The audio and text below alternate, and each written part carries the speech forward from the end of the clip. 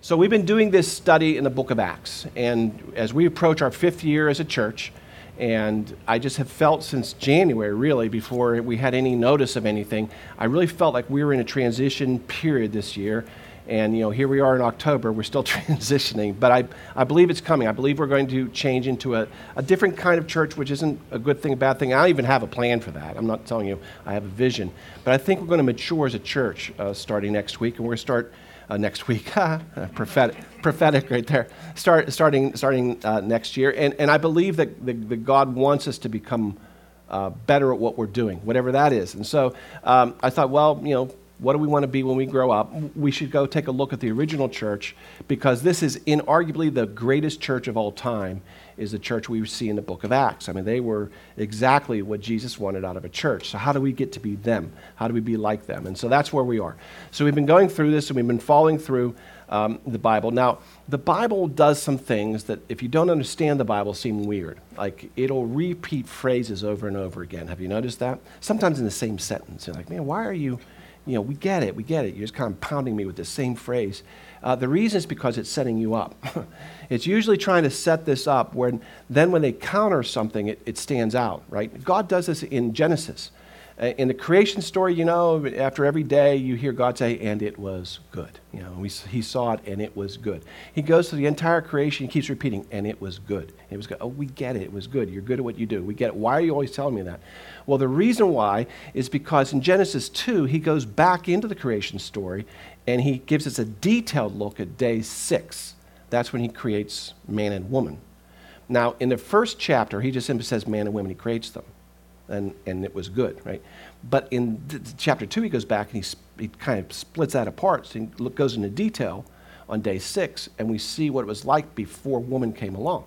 So he created man, and all this stuff's happening, and all these things are going on, and then God says this, and he saw it was not good. Right? So he's trying to draw emphasis to why he created woman. There was a reason for it. It's because it wasn't good. God wants to create good. And so this whole it was good, it was good, it was good, it was good in chapter 1 is setting up that it was not good in chapter 2. And if you miss that, then God's like, I don't know how I could have made it more clear. That was important. There's a lot of things you need to know about it. So he does that again. And he does that in Acts, because if you look in the book of Acts, a lot of times he's using phrase that the author Luke is using phrases like, and they were in one accord, and they were all together, and there's unity. And you always hear every chapter, but it kind of stopped last week. I don't know if you noticed. Last week, the unity kind of stopped because we had 2 people who tried to play gamesmanship with the Holy Spirit, and the Holy Spirit struck them dead. Things change at that point. That book ends not, and they were all together in one unity, but people began to fear the Lord.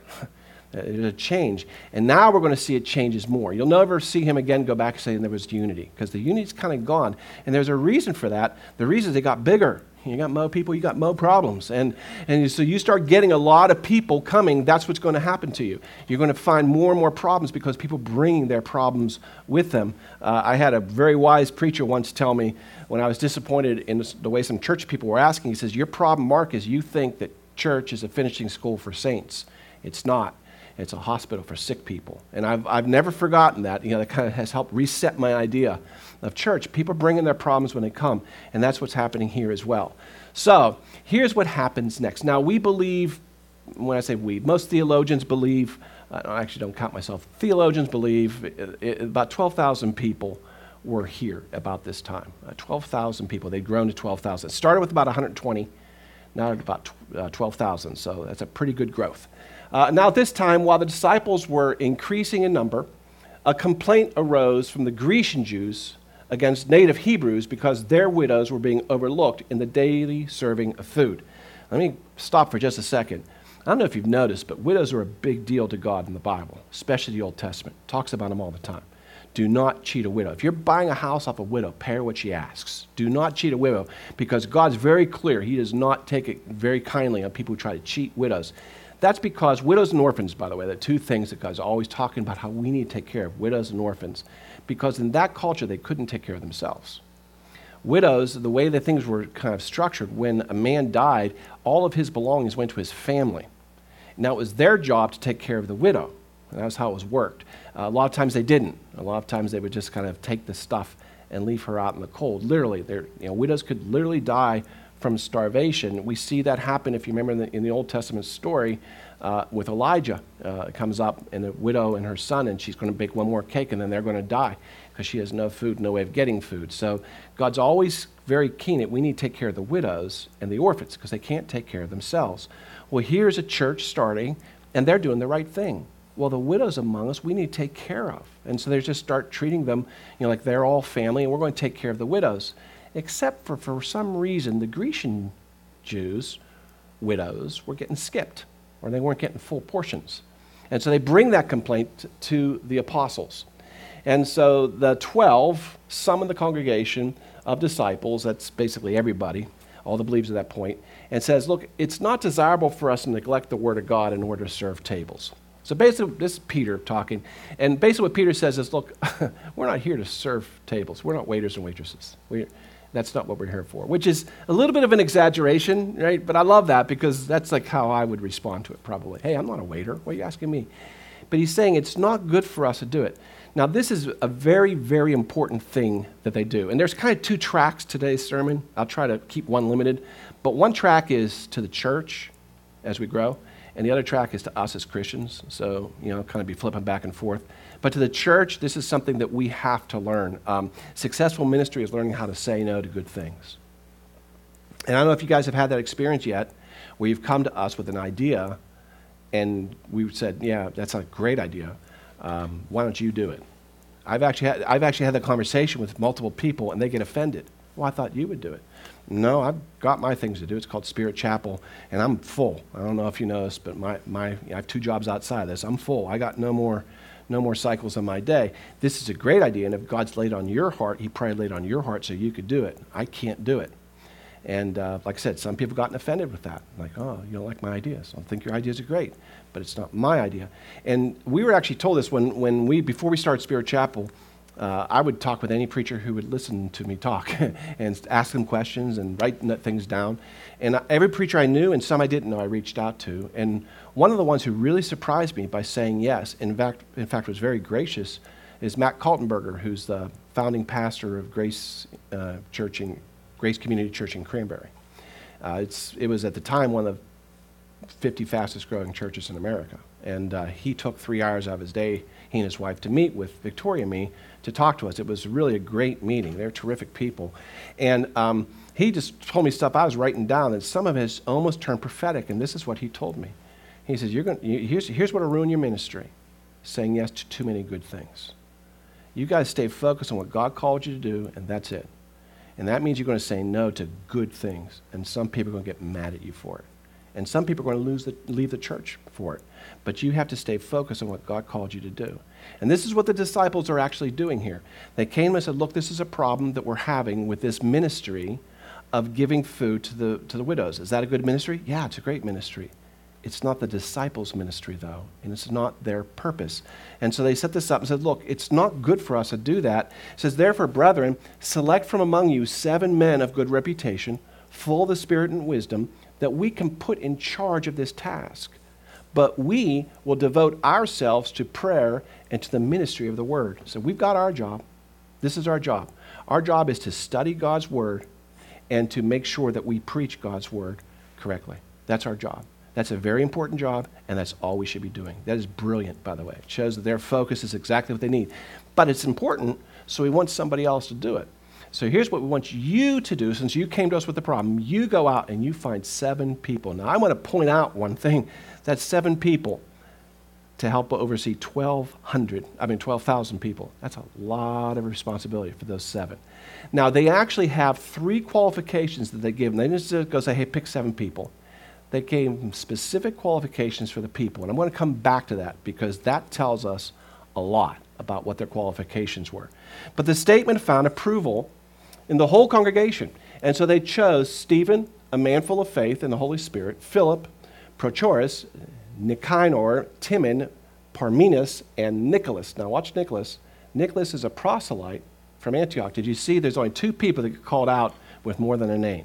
Stephen, because the rest of this chapter is all about Stephen, and Nicholas. It tells he's a proselyte from Antioch. What's a proselyte? A proselyte is somebody who was a Gentile who converted to Judaism and now has moved from Judaism to Christianity. but they started as Gentile.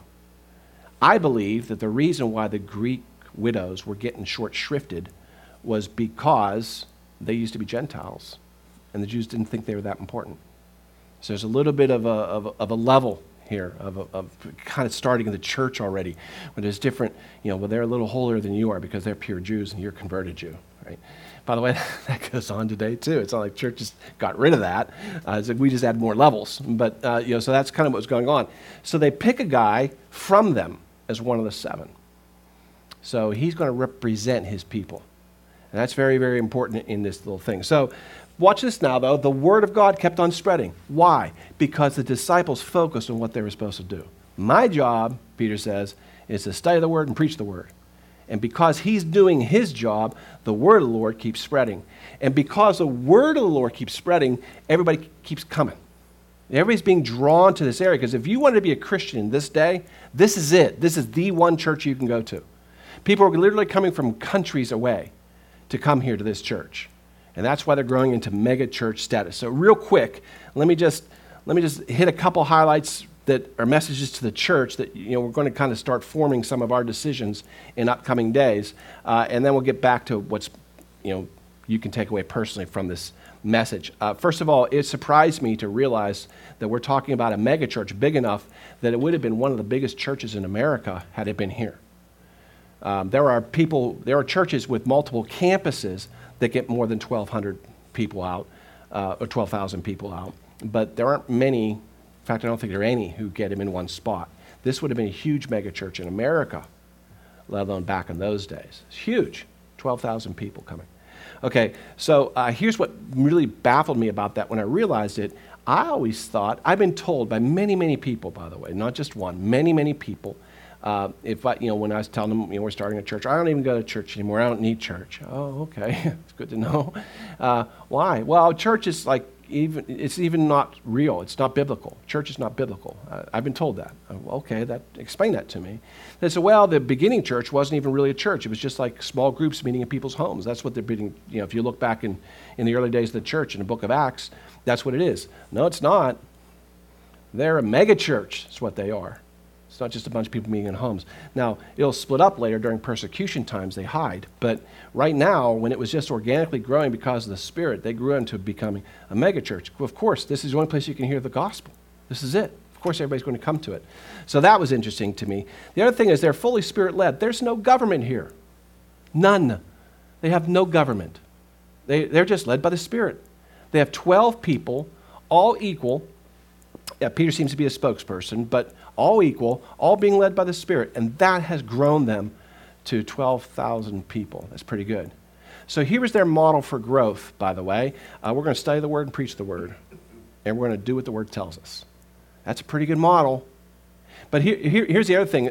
We will say today, you'll hear churches say, well, we are committed to God's Word, or we are diligent in God's Word. But what they mean by that is the preacher preaches out of the Bible every week. What they meant by is that we do the Bible. We don't just study the Bible. We don't just read the Bible. We don't just preach the Bible. We do the Bible. When the Bible said take care of widows, we're taking care of the widows. Right? Whatever the Bible said, they did. And it was this kind of a selling out to just whatever the Spirit says and whatever the Word says that let them grow. It's a pretty good thing. And here's what's really great about this growth model. They don't care. The disciples never set out to have a megachurch. They never set out to have 12,000 people coming. That was not their plan. Their plan was to study the Word, preach the Word, do the Word. That was their plan.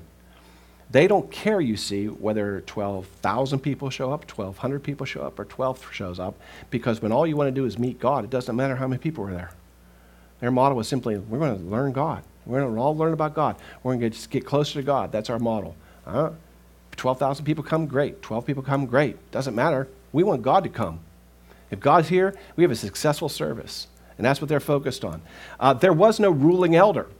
Every mega church, or even decently sized church, will have somebody in charge of it outside the preacher. Because he doesn't want to be running the day-to-day minutia. Up until this moment, they had nobody except the disciples running, and they had 12 of them. I don't even know how they decided who preached when. I mean, that was something. No egos were involved, clearly. Here's something else interesting. Ministry was being done without the apostles' oversight. We know that because this whole thing with widows seems to surprise them. Right? They weren't overseeing it clearly. They may not even come up with the idea. Somebody just said, hey, do you remember that sermon Peter preached? And he was talking about taking care of widows. We ought to do that. And yeah, let's take care of the widows. And they just started doing it. See, I really think that's kind of the dynamic of a church, a healthy church. Ministry just gets done. Going back to Grace and Cranberry Church just briefly, there was a guy who was teaching a class on the Bible. And I was on their webpage, and I saw that. So I reached out to him. I said, I'd love to get that curriculum. This is before we started the church, but we had a small group. I said, we'd love to see this curriculum. He said, well, I haven't written it yet, but come on up. I'll talk to you about it. So I went up to Cranberry, and he bought me coffee. And I said, so are you I was looking for you on the masthead. Are you like a pastor here at Grace Community Church? He goes, I'm one of 2,200 pastors at Grace Community Church. That was how many people they had coming. I'm one of 2,200. I love that attitude. It's like we're all pastors, we're all ministers, we all do stuff. It's just, that's, I think, appropriate, and that's what was happening here. And here's what blew me away. 12,000 people need to be served. Yeah, let's add 7. We'll add 7 people to our oversight committee here, and we're good then. Can you imagine 12,000 people, how many people get added in an American church? I can. It'd be several hundred. Man, 12,000 people, you're going to need this structure and this structure. We're always about setting up structures in government. But God's church wasn't designed to be set up as a government. It was designed to be set up by Spirit-led people. When God's in charge, he can handle the details. We need government in layers and layers and layers because we can't handle the details as well. But God was handling it then. Okay, finally, these people they selected, the 7 they selected, were representative of the area that they served for. So, in other words, we didn't just pick the 7 best people we could find. We picked 7 people that were split up amongst all the people. The Greeks were equally counted in the people that we're going to serve. I think that's interesting. Okay, so done with that. Let me now move on to the 3 qualifications, and let me tell you why this is important. This is important because these 3 qualifications show what God looks for in us. Now, you might not think, well, I'm not really a leader in church. I'm not trying to be a leader in church. I don't want to be a leader in church. But that doesn't matter. What God is throwing out here through the disciples, these 3 qualifications, and these 3 qualifications please him to the point that he's going to entrust them with real riches. Now, let me explain what that means. Jesus told his disciples that there are good riches and there are bad riches. There are false riches, and there are true riches. And he's very, very specific that the people who get to the true riches are the people who deserve it. It's Christianity and everything, it's kind of a meritocracy. It really is. To whom much is given, much is expected. And he's saying, I'm only going to give the true riches to the people who deserve it. Now, when I say words like that, some of you are getting uncomfortable, I can tell, because you think I'm going to talk about money. But apparently, Jesus didn't consider that real riches. In fact, in Luke 16, he says this. Look, if you've not been faithful in the use of unrighteous wealth, which is basically everything, let me just rephrase that. Let's just say worldly riches, because that's how Jesus feels about them. And so, if you've not been faithful in worldly riches, who's going to trust you with true riches? He says, I'm not. This is almost Jesus does this. He tells a story. We get caught up in a story, and then he throws a zinger at the end, and we miss it because we're still trying to understand the story. He does that right here. This is thrown at the end of a story. He says, look, if you haven't been faithful in earthly riches, why in the world would my dad trust you with the real riches? Well, what's the real riches then? Because I thought that was the real riches. Right? If I told you you're going to be rich, we would all be thinking what we're going to buy with it, right? He's saying, no, that's nothing. That's unrighteous wealth. That's earthly riches. That doesn't matter. The true riches is what God holds back to only the people who deserve it. That's what he's saying. So what's the true riches? Well, you are. You understand you're the only thing on earth worth dying for, right? Because Jesus died for you. You're the only thing worth dying for. You're the true riches. People are the true riches. And that's what Jesus is saying. Look, if I can't trust you with money, why in the world would I trust you with people? People are my true riches. So when God's saying, I have some people, and make no mistake, he knew exactly the 7 people who were going to be called forth because he knew who they were. They didn't. They had to pick them. But God knew already. And so he was saying, I'm going to call 7 more to join the 12 because they've pleased me, and I'm ready to entrust them with real riches. They're going to be in charge of the people of the church. And his qualifications were this, full of the Spirit. Well, that makes sense, right? We want them full of the Holy Spirit. Of good reputation, going to come back to that, and act with wisdom, full of wisdom, acts with wisdom. Well, does anybody know what the beginning of wisdom is? From Proverbs 9. Fear of the Lord. Wisdom begins with fear of the Lord, which is God the Father, right? Of course, if you're full of the Spirit, what does that mean? Well, the Holy Spirit. And I'm going to tell you, this second one here, good reputation, is all about Jesus. So basically, these three qualifications cover the entire Trinity. Full of the Spirit is the Holy Spirit. And you know there are people today, to this day, who still despise the Holy Spirit. They want nothing to do with the Holy Spirit in their lives. Well, they're out. Can't trust them, because without the Spirit to guide them, they're lost. And acts with wisdom, the beginning of the wisdom is fear of the Lord. And the beginning of the wisdom is fear of the Lord, but if you follow Proverbs, you'll find out from there God leads you into wisdom, right? But that's all about learning to you first come to God with awe, and then you learn to love, because, wow, he loves me, I love him back. So that's the Father. But good reputation, let me break down this word, good reputation, because reputation means a lot of things to people. Does that mean that you can never do anything wrong that anybody sees because you got to worry about your reputation? Because that's what I would think, right? I got a rep. I got to keep my rep up. I can never admit that Victoria and I fight, because pastors aren't supposed to fight. So I got to make sure no one ever hears that. We fight in private when no one can hear it, not in Giant Eagle parking lot like we usually do. We got to watch it because we have a reputation. We got to maintain here. That's not what this word means, thank God, because I like our fights in Giant Eagle parking lot. Okay, this word here, the Greek word here, means to testify with absolute truth. Sometimes it's translated with good report. It's a good report or a good testimony, but it really means a totally truthful testimony. In other words, these guys are famous for telling the truth. The old James Cagney once gave advice to somebody, and he said, it's simple. You plant your feet, you face the wind, you tell the truth. That's what it is. That's who they are. They plant the feet, they face the wind, they tell the truth. That's who they are. No matter what, they tell the truth. No matter if it's going to benefit them or not, they're going to tell the truth. They love the truth. In fact, they not only tell the truth about things they see, they really, this is the second definition, they really like to tell the truth about things that have been revealed to them. Can't wait to tell you the truth about what God has said to them and shown them. Even if it makes them look bad. That doesn't matter, because what matters is the truth.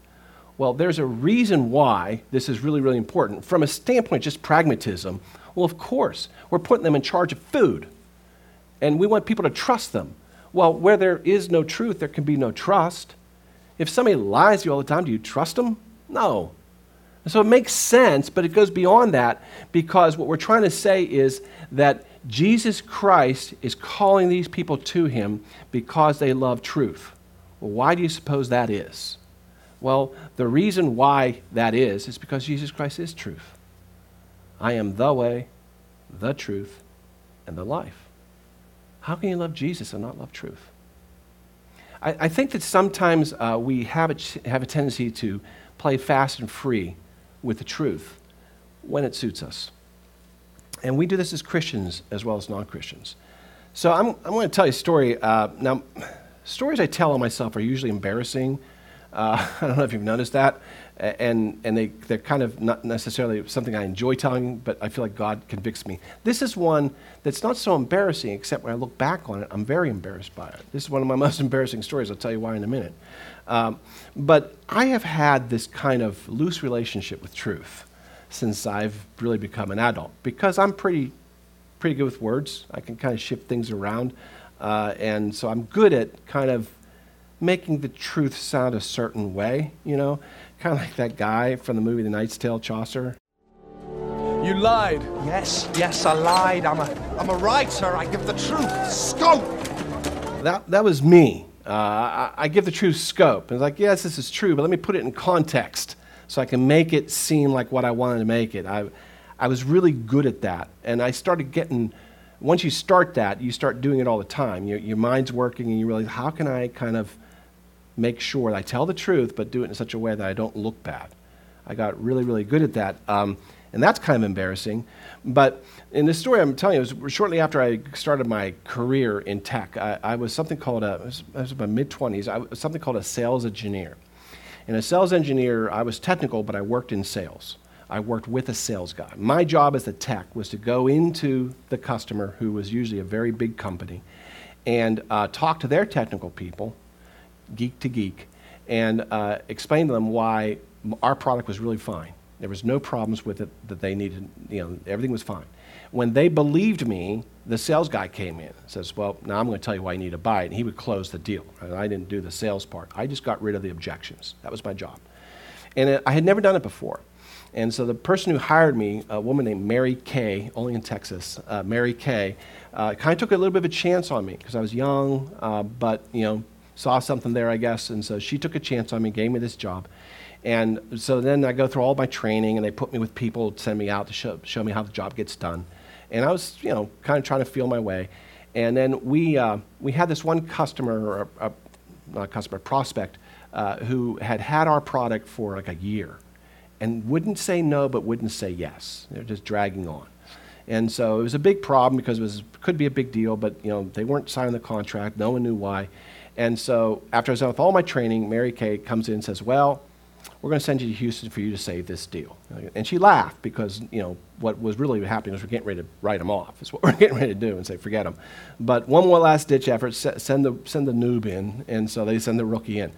So this is my chance to show that all the faith they put in me was worth it, and I can do this job.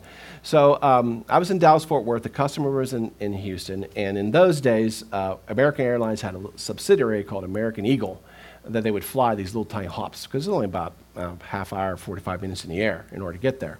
And they wouldn't even have those up to the airport. They had them like out in the parking lot, out far in the parking lot of the airport at DFW. And you took a bus out to your plane. And it was a little tiny commuter thing where you get on the thing, everybody get in it, and it would drop you off at your plane like it was a bus stop at school almost, right? They would drive around, this is Lubbock, who's going to Lubbock? I'll get out there, and this is Shreveport, who's going to Shreveport? And so you kind of go around. And this is the first time I've ever been on this bus thing. So I'm sitting all the way in the back with a book because I'm a geek, and I'm reading, and I noticed these two people that I was sure, I don't know why, but I was sure they're going to Houston. And anyway, so we're going in, buses getting smaller and smaller as we're going around, people on the bus. And then they said, okay, this is Shreveport. And these two people that were supposed to be going to Houston got up and left. Like, wait a minute, I thought they were going to Houston. And now I'm like the only person left on the bus practically. And I go running up and says, where's Houston? I thought Houston was like the second stop. You should have gotten off way back then. And I was like, oh, can you take me back there now? He says, no, I'm going to go back to the terminal now. You take another bus out. And so, I went back, I got on the second bus, and guess what? That plane was taking off. So I just watched it fly away while I rotated around the parking lot one more time. I thought, oh man, my first chance to show them what I could do, and I missed my flight. This is great. And so I call up the sales guy who wasn't in the office yet, obviously, because it was still pretty early, and I told him, hey, I wasn't able to catch the flight. I'm coming on the next one. I'll be there late. Could you please tell them? So I get on the next flight, and I get there late. And by the time I roll in, it's like an hour, hour and a half after when the meeting was supposed to start, right?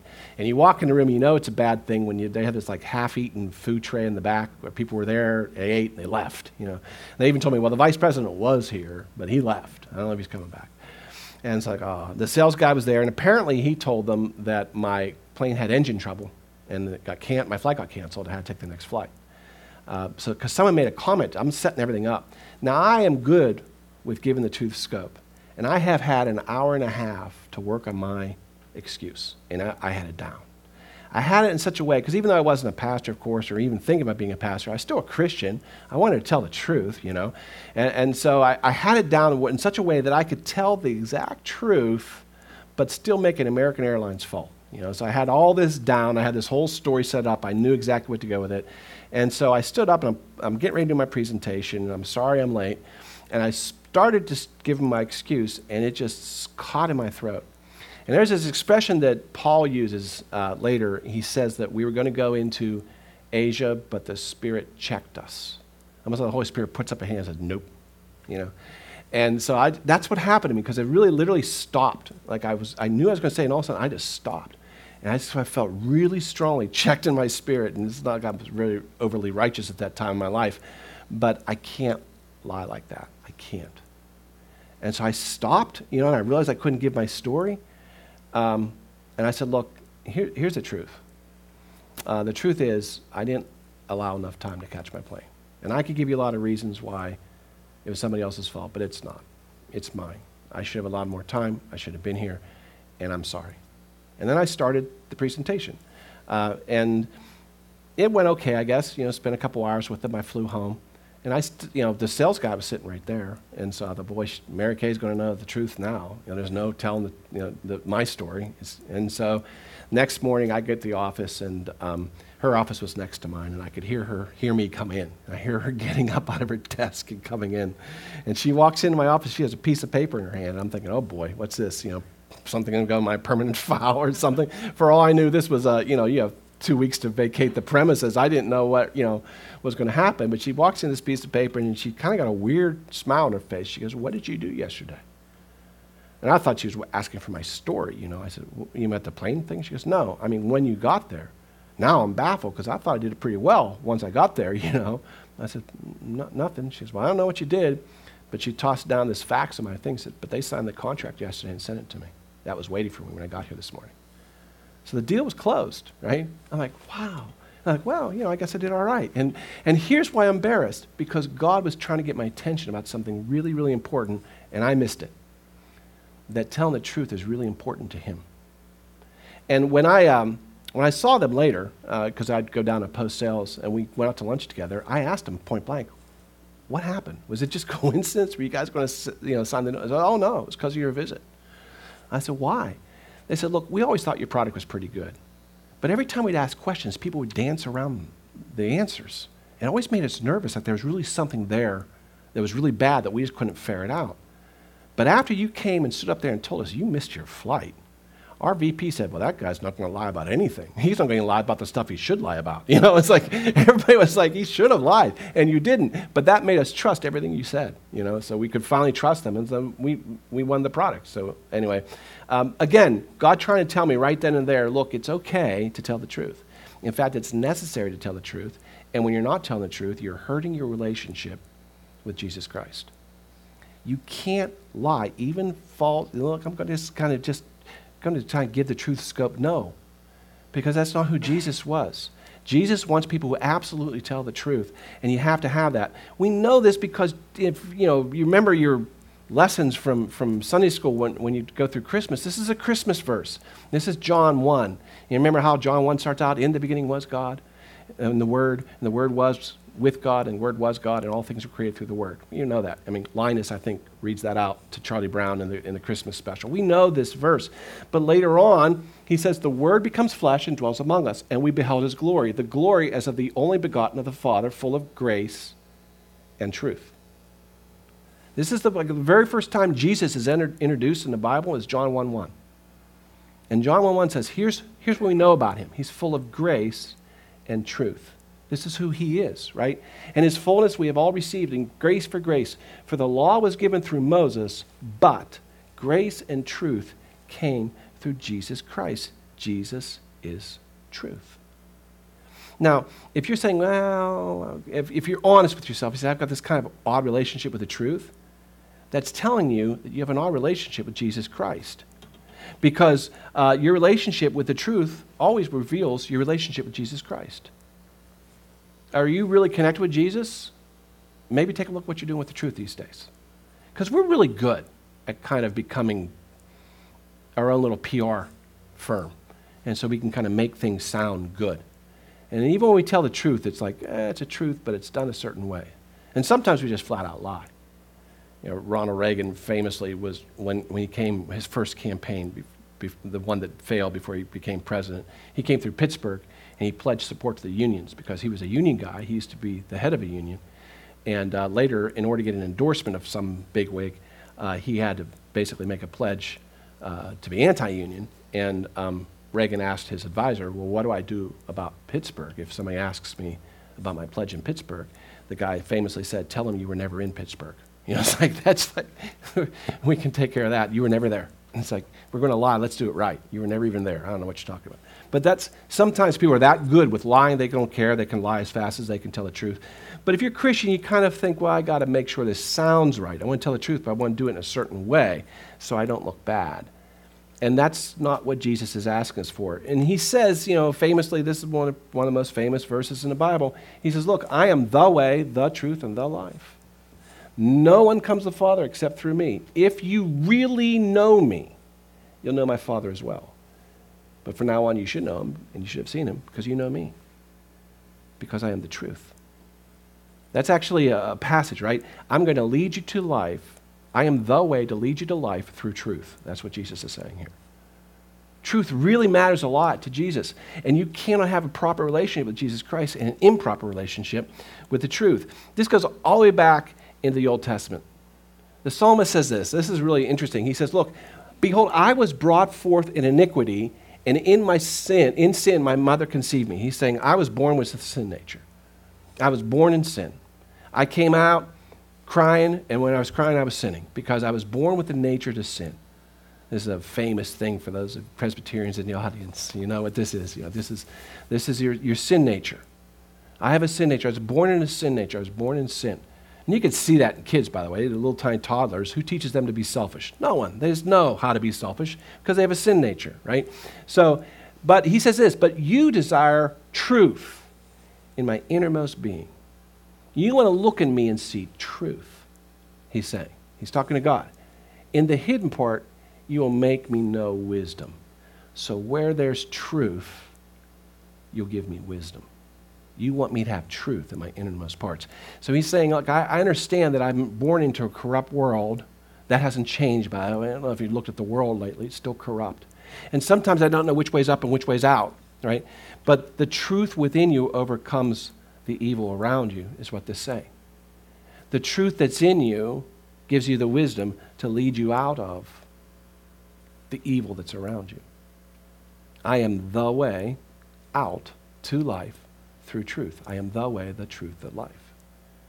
So truth is really, really important. But what we say with our mouth becomes the truth we really live.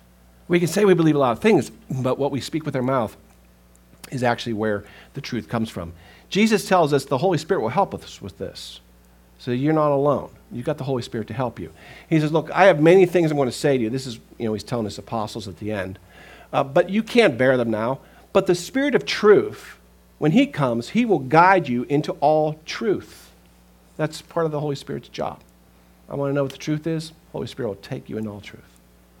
He will show you all things, and he will guide you into all truth. That's the Holy Spirit's job. But the truth that's hidden inside of you that you don't confess, like I believe it, but I didn't tell anybody. I know the truth, but I didn't say it. I'm just going to not say anything, right? If I don't say anything, I'm not lying. I know the truth. I know I should speak, but I'm not going to. I'm going to keep the truth to myself. That doesn't help you overcome anything. In Romans 10, Paul says this, look, if you confess with your mouth the Lord Jesus and believe in your heart that God has raised him from the dead, then you'll be saved. For with the heart one believes for righteousness, but with the mouth, the confession is what brings you to salvation. It's not enough to know the truth. You've got to be willing to speak the truth. These guys that got called out as examples of what God wants to see in all of us, they spoke the truth. In fact, Stephen spoke the truth when if he'd just been quiet, he'd been okay. We're not going to get to this, but it's in the rest of this Acts 6. I urge you to read it. He has a chance to be quiet and be fine. He can't. He speaks and they kill him. The Sanhedrin will stone him. He's the first martyr of the church because he can't not tell the truth. I'm sorry. You asked a question. I can't say nothing. I'm going to speak the truth. So I would rather speak the truth than to keep it hidden. He has to speak it. But that's really good because truth that's spoken has power, and lie that's shouted is still just a lie. Like you can whisper a truth and change everything. You can shout a lie and change nothing. The world tries. Boy, it's the lies get very loud out there. But it's just lying and shouting it.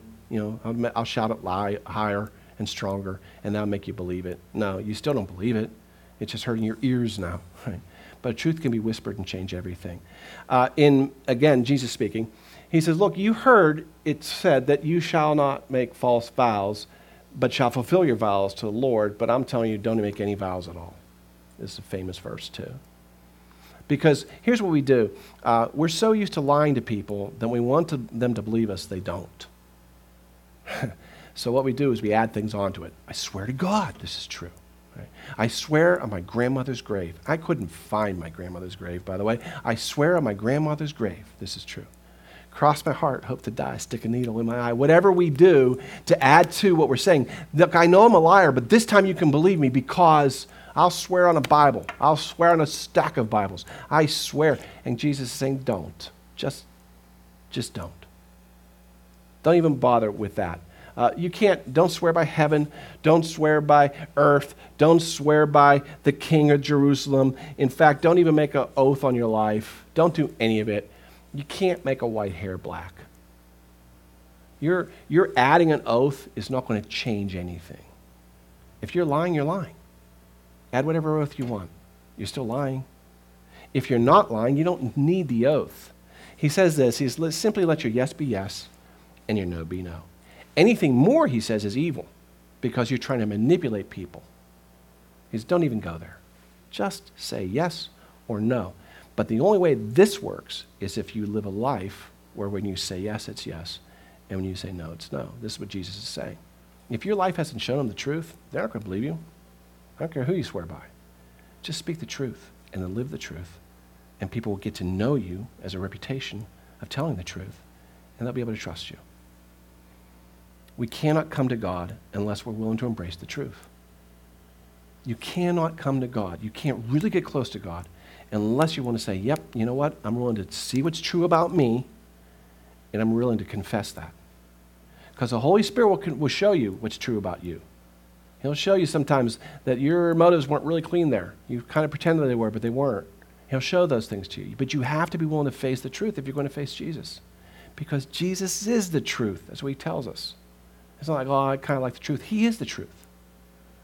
I'm going to close with this. This is scripture. Jesus, he's talking to the woman at the well. He says something that's almost sad. I mean, really I want to hear this wistfulness in Jesus' voice because she asks him about worship and the right way to worship. And she's worried about where. Up on high places or in the temple. Where should we worship you?